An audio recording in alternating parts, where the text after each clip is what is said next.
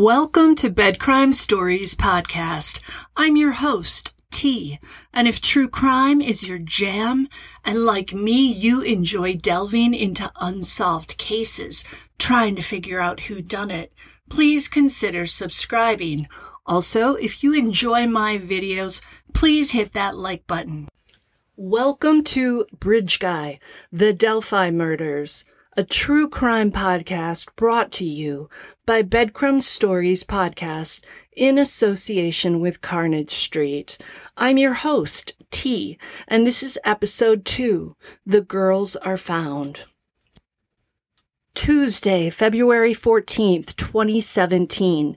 This is the day that 13-year-old Abigail Williams and 14-year-old Liberty German are found in a gully near Deer Creek under the Monon High Bridge in Delphi, Indiana. For most of us, when we see February 14th, we automatically think of Valentine's Day. But for Abby and Libby's families and friends and the citizens of Delphi, moving forward, February 14th will never be the same. It will always bear a scar. When Libby's sister Kelsey and her grandmother Becky Patty wake up that Tuesday morning, they're still exhausted from the night before. Worry and fear made for a white night. Une nuit blanche, as the French say, a sleepless night. Kelsey and Becky get up early, around 7:30 a.m., and head straight to the fire station, where the command center for the search has been set up. The mood at the station is heavy. There's a gnawing ache that something is very wrong. It doesn't help that a heavy fog has engulfed Delphi, delaying the start of the official search until 10 a.m. When the search parties are finally assigned an area, Kelsey and Becky are separated and find themselves in different groups. 200 search volunteers and local firefighters head out to the trails to begin searching anew. There are even kayakers on site to paddle along the creek. Kelsey and her search party are sent to the Monon High Bridge area. Kelsey's grandmother, Becky, is sent to a different section of the sprawling Delphi historic trail system. At some point, someone searching on the far side of the bridge, across from Deer Creek, shouts out that they've found a black Nike shoe. When Kelsey hears those words, she immediately knows who the shoe belongs to. Her little sister, Libby. About 30 seconds later, there's another shout. This time the person is saying that they found the girls. Kelsey's first instinct is to run over the creek to get to Libby and Abby. For a fleeting moment, Kelsey believes her sister and Abby are alive and well, that they have to be, but then someone shouts something else. Whatever those words are, Kelsey immediately knows that Libby and Abby are no longer alive. A private citizen found the girls. Not a police officer, not a firefighter, just a regular person who volunteered to help search. Soon firefighters arrive where the girls are lying on the ground. We can only imagine what might have been going through their minds and their hearts in that moment. With her grandmother Becky far away in another search party, and her grandfather Mike down at the fire station, Kelsey is without close family in those moments. But through a miracle of fate, there's a woman there who lost her brother in high school and who understands the 17-year-old's devastation. She hugs Kelsey until she can calm down. When Kelsey's grandfather, Mike, who's still down at the fire station, hears the news that the girls have been located, he jumps in his truck and speeds over to the trails. Meanwhile, Becky, who's still with her search group on a trail, hears from a friend that the girls have been found. When Becky asks the inevitable question, "Are the girls okay?" the friend just stands there saying nothing. Becky knows now that Libby and Abby are gone, and she asks to be taken to Kelsey, but they're not letting anyone get close to the area, not even Libby's grandmother. Just then, Becky's husband Mike pulls up and spots her and other family members. When he speaks to the family friend who was in the search party that found the girls, he discovers just how bad it is. The girls are gone, and it's a bloody scene. He goes over to Becky and tells her that it's no good for them there, and they need to go. The couple climb in their truck. As they're sitting inside, a coroner's truck arrives. Becky says of that moment, "That's when I realized this is real. This is not a mistake." End quote. So at this point, Becky, Mike, and Kelsey know Libby and Abby are deceased, but they don't yet know exactly what led to their deaths. As they drive down the road, Becky and Mike see friends who've been helping in the search. They're standing along the roadside, looking somber and dazed. By now, the searchers all know the teens' sad fate. Abby's mother, Anna Williams, is waiting at the fire station when a local pastor comes to speak with her. Anna knows before he says a word that the news is not good. The pastor tells Anna that they believe they've found the girls, but they're not with us anymore. Anna's mind goes straight to Abby's baptism. For the 3 years that Abby went to church camp, she's wanted to be baptized. But each time, Anna told Abby no, because she wanted Abby baptized in front of the family. The pastor comforts the distraught mother, telling Anna that Abby gave her heart to the Lord, and she's with him now. This has an immediate calming effect on Anna, and Anna says that she knew in that moment that her girl was okay. Libby and Kelsey's mother, Carrie Timmons, who's at work in Kentucky, gets a call from her brother. He tells her that he's seen some very disturbing posts on Facebook. He tells Carrie to call Becky. Remember, Becky Patty is the mother of Carrie's ex, Derek, with whom she had Libby and Kelsey. She's also Libby and Kelsey's legal guardian. Carrie says no to calling Becky, but instead dials her daughter Kelsey. Kelsey doesn't answer, but Carrie keeps calling over and over, up to 8 times or more. Frustrated that no one's answering, Carrie drives toward the gas station to fill up her car in anticipation of traveling to Indiana. As she's driving, her phone rings and Kelsey's name pops up. Carrie expects to hear Kelsey's voice saying, "Mom, we found her." Instead, it's Derek, someone Carrie hasn't talked to much over the years. Derek tells Carrie that they found the girls, and for a split second, Carrie feels a sense of relief. But Derek doesn't say anything else. Carrie asks him, "Are they okay?" He says, "No." She asks, "Are they alive?" Derek replies, "No."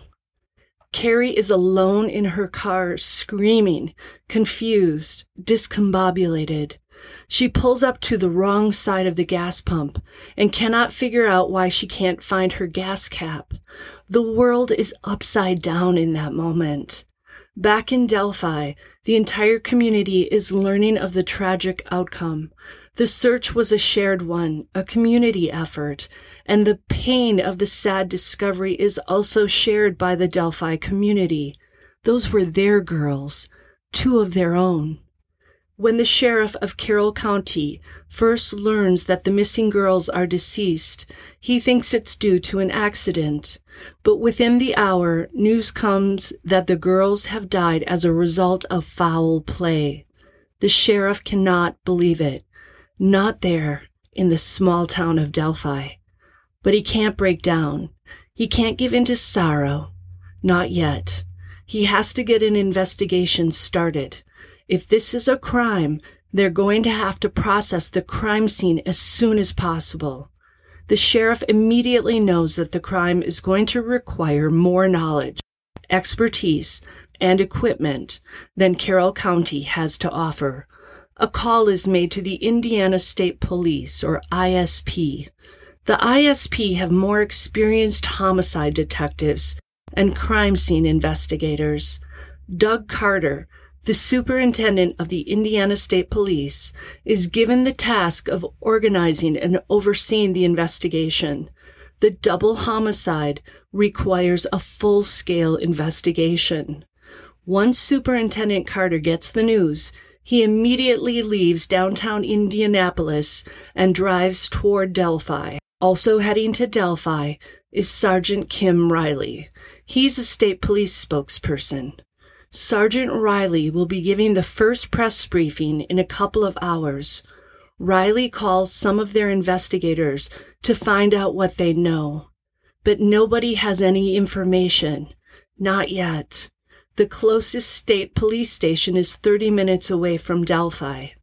The investigators are likely making their way to the crime scene and driving in that moment with their lights flashing and horns blaring to get there as soon as possible.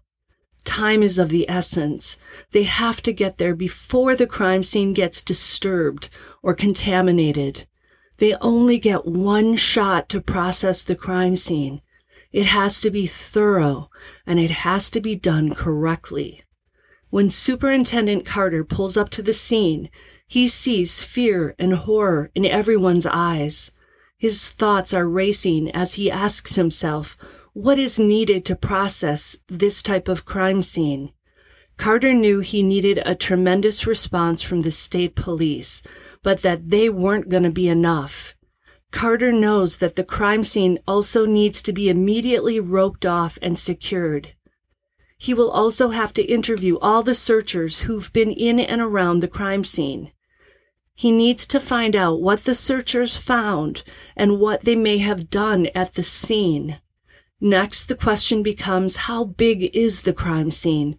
Where does it start, and where does it end? The area is full of ravines, small hills, and there's a creek that runs through it. The final part of the crime scene is down in a lower gully. There are 2 hills on either side. When Carter finds his way closer to the crime scene, maybe 300 feet away from where the girls are lying on the ground, he's wondering how they got there. Which side did they come from? And where did the suspect or suspects go afterward? At first, Carter believes the crime scene is just where the bodies are. But after kids who saw Libby's Snapchat alert the police, and when Libby's phone is discovered, the investigators realize that the crime scene actually includes the trailhead and the Monon High Bridge. So suddenly they have to tape off and secure that entire area. So they start backing up from where the bodies are to where the video was taken. Unfortunately, anywhere from 400 to 500 people were searching for the girls before they were found. Many of them were trampling on some of that land. Some have maybe spit, urinated, stubbed out a cigarette there. This is going to add to the crime scene's complication. Superintendent Carter brings in 5 to 6 crime scene investigators, or CSIs as they're called.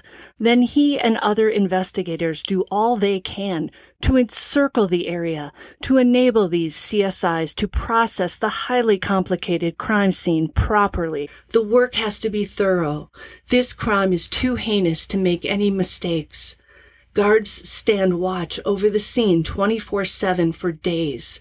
They want to prevent curiosity seekers from walking in and taking pictures. During the first press conference, Sergeant Riley announces that they found 2 bodies in Deer Creek, about a mile east of town. Take a listen. I'm Riley. I'm with the Indiana State Police. I'm the Public Information Officer for the Lafayette Post. Steve Mullen, Delphi Police Department, Chief of Police. Total Big Carroll County Sheriff. Basically, we're going to make this, it's going to be short and sweet. We don't have that much at this point in time. Basically, what we've got, we have found 2 bodies. Is that the Sugar Creek? Deer Creek. Deer Creek, sorry. In Deer Creek, about a mile east of town. We are investigating this as a crime scene. We suspect foul play.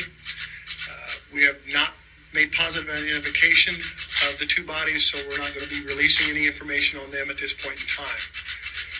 We've got the Indiana State Police is assisting the Carroll County Sheriff's Department and the Delphi City Police Department in the investigation here.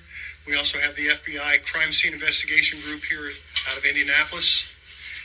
And one thing the family asked us to do is to thank all the communities around Delphi and the people here in Delphi for assisting in attempting to locate these the two young children that were missing earlier. Although Sergeant Riley doesn't name names, everyone pretty much knows that they likely belong to Libby German and Abby Williams. The news spreads through the small town and finds its way to the middle school that Libby and Abby attended, the school where their classmates are back in class after that make-up snow day. Pastor Todd Ladd receives a call from the school corporation asking for his staff to go to the middle school to help comfort the students. Ladd doesn't know it yet, but his staff is already there, along with other counselors and other local pastors. One of Libby's close friends is pulled out of her health class and taken to the office. The friend sees her dad standing there. He's been out searching. The friend is told about Abby and Libby. It's not long before the entire school, the teachers, the students alike, hear of their classmates' deaths. Comfort dogs are brought in to soothe them. The school handles the delicate situation with grace and care. Now, some of my classmates died from a car accident in grade school, and I'll never forget their names and what happened, how I felt. That stuff sticks with you, especially when you're young and death is something new to you. Delphi as a whole is left reeling. They aren't sure if there's a serial killer on the loose. Doors that previously were left unlocked are now bolted. Children are having nightmares. Parents are keeping their kids on lockdown. No one wants to hike the Delphi historic trails. What once was a refuge is now a place of fear and anxiety. And the community wants answers, and they want them right away. Next time on Bridge Guy, the Delphi murders, we'll talk about what happens when law enforcement and the public become aware of the photos and the video that Libby German took of the man on the bridge, and how everyone begins to speculate about who that person could possibly be. I hope you'll join me for that. Until the next time on Bed Crime Stories. Now please do me a favor, smash that like button, leave me a comment, subscribe, we'd love to have you. See you next time.